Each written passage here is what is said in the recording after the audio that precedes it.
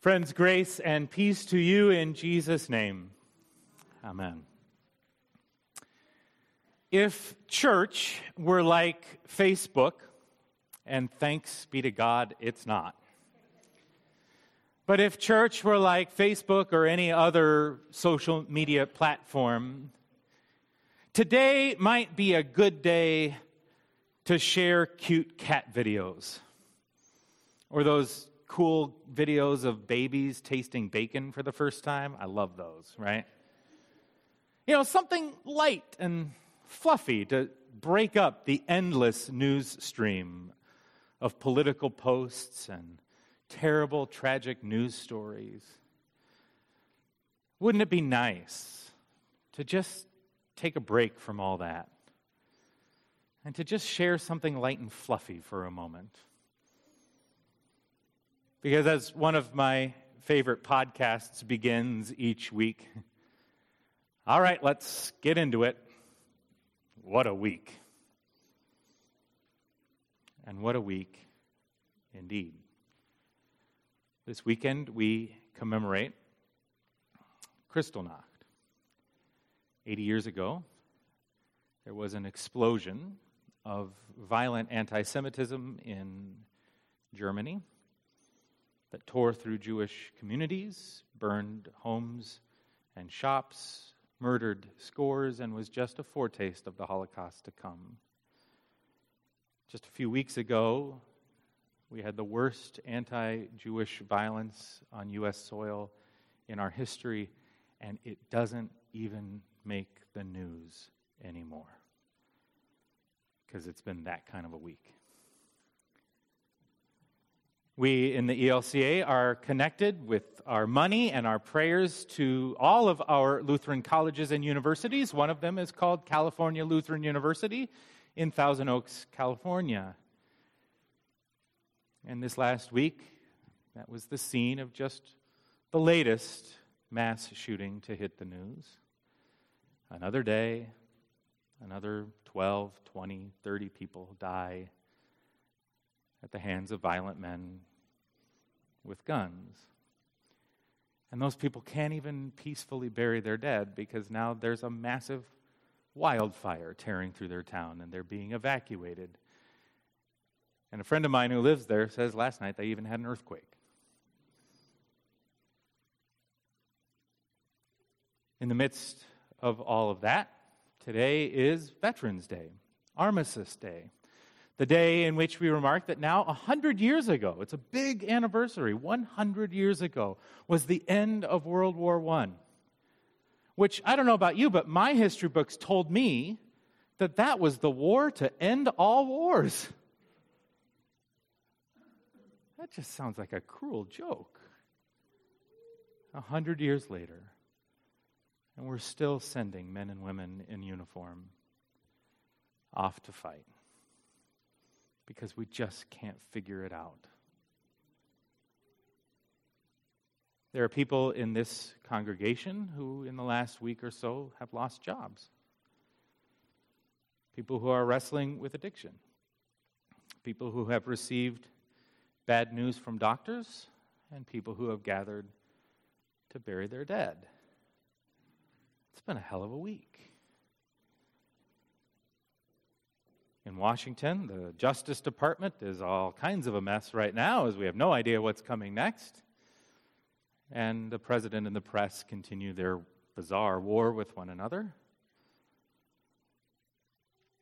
And I don't know if you know this, but on Tuesday, which seems like decades ago, we had an election. Remember that? Where we spent over $5 billion. Over $5 billion throwing mud at each other. And congratulations, it's now 2020. The campaign season has already begun. On Tuesday night and now on into the weekend, some folks won, some folks lost. Pretty much everybody in this room who cares has something to be joyful about and something to be angry about. But more than anything, what we know is we just spent $5 billion to discover just how divided we are as a people. how much we can't stand one another, how hard it is to have a shared vision of what it looks like to be one people, moving forward together as a country and a community. So yeah, if church were like Facebook, it would be a great week for a cute cat video. And I'm fully aware that there are folks in this room for whom that would be a welcome relief, who come to church to get away from all that stuff, who want an hour off from the endless rancor of the news. And as much as I fundamentally disagree that that's the purpose of worship, boy, I can really relate. It would be nice. But really, any biblical text doesn't allow that very well, let alone a reading from the prophets. I didn't pick this reading. The reading picked us. And so today we are confronted with words from the prophet Micah. If you're looking for cute cat videos, the Old Testament prophets is not a place to look. They all have hard questions and even harder answers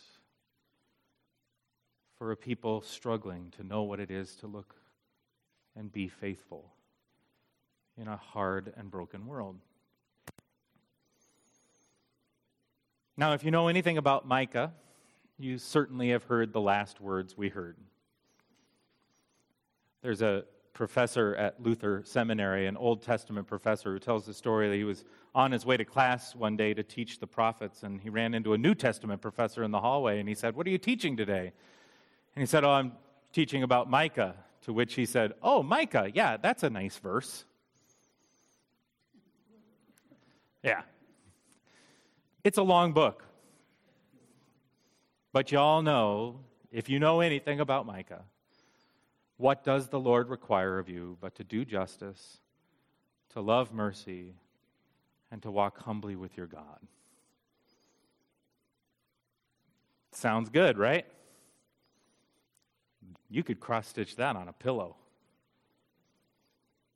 But what does it really mean?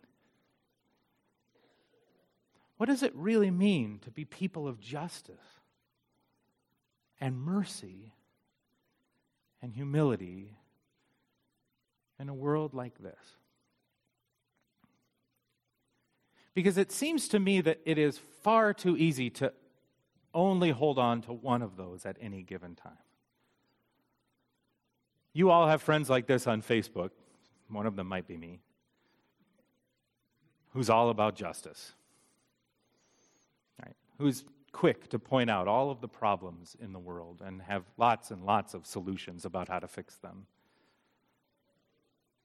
Who love to rage against the machine. It's one of my favorite bands, but that's a whole other story. Right? Who have real passion for how to reorder society so that it might be more just, more equitable, more fair. And who often, in our passion for justice, forget how to be kind, forget how to be merciful, how to be gentle and loving with one another. There are also those who are all about mercy and kindness and charity, and who are so good at it that they often forget that being kind and merciful and gentle at all costs sometimes means that we don't ask the tough questions that lie beneath the need to be kind. But we are called to be people of both justice and mercy in a world that is so broken. We are called to be a people who ask the tough questions about why children go to sleep hungry, why families go bankrupt for lack of health insurance, Why so many of our neighbors couldn't vote this week. Why so many others chose not to. Why we still struggle to find peace in a world that has all we need, but loves violence and war just too much. There are so many questions to be asked about where our boundaries and borders really ought to be, and how we can respond with justice and fairness to those seeking a better life. And the questions go on and on and on and on. And as easy and as much as we would love to just leave that at the door and come in and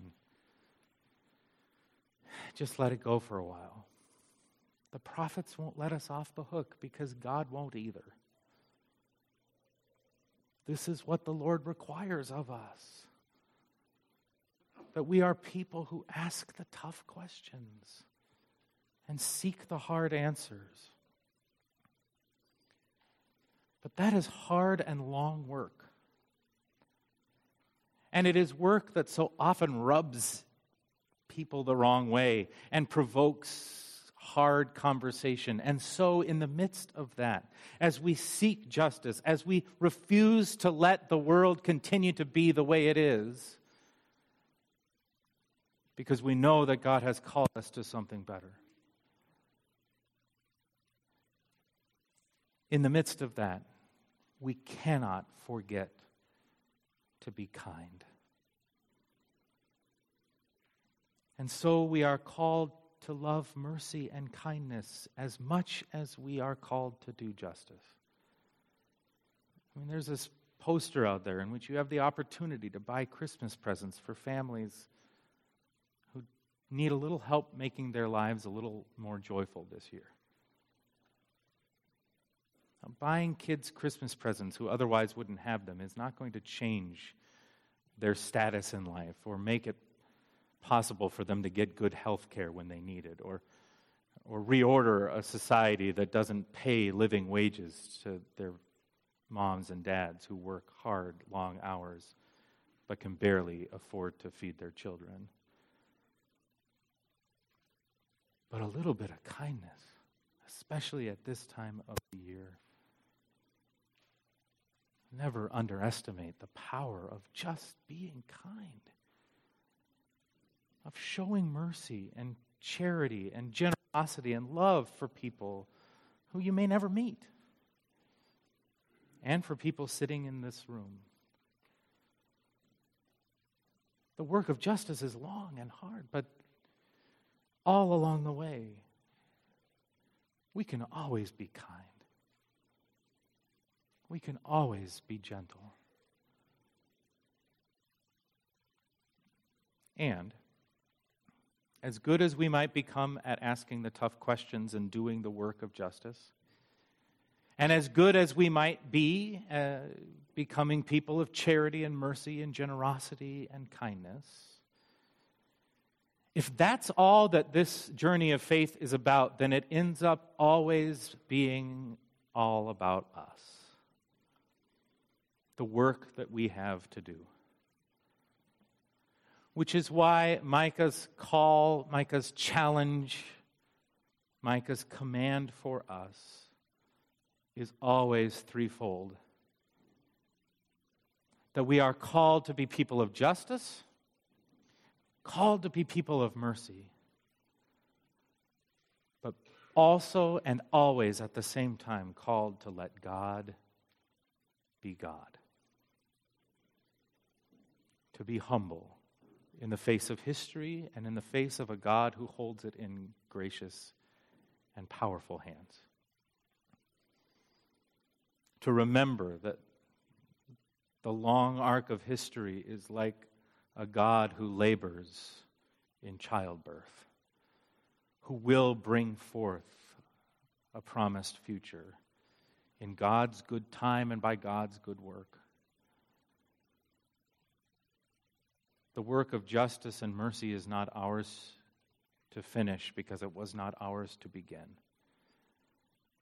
We're a part of a long, long story.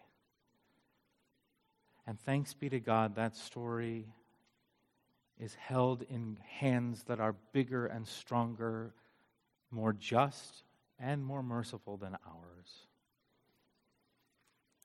The one who has begun this good work in us will bring it to completion in God's good time and by God's good grace.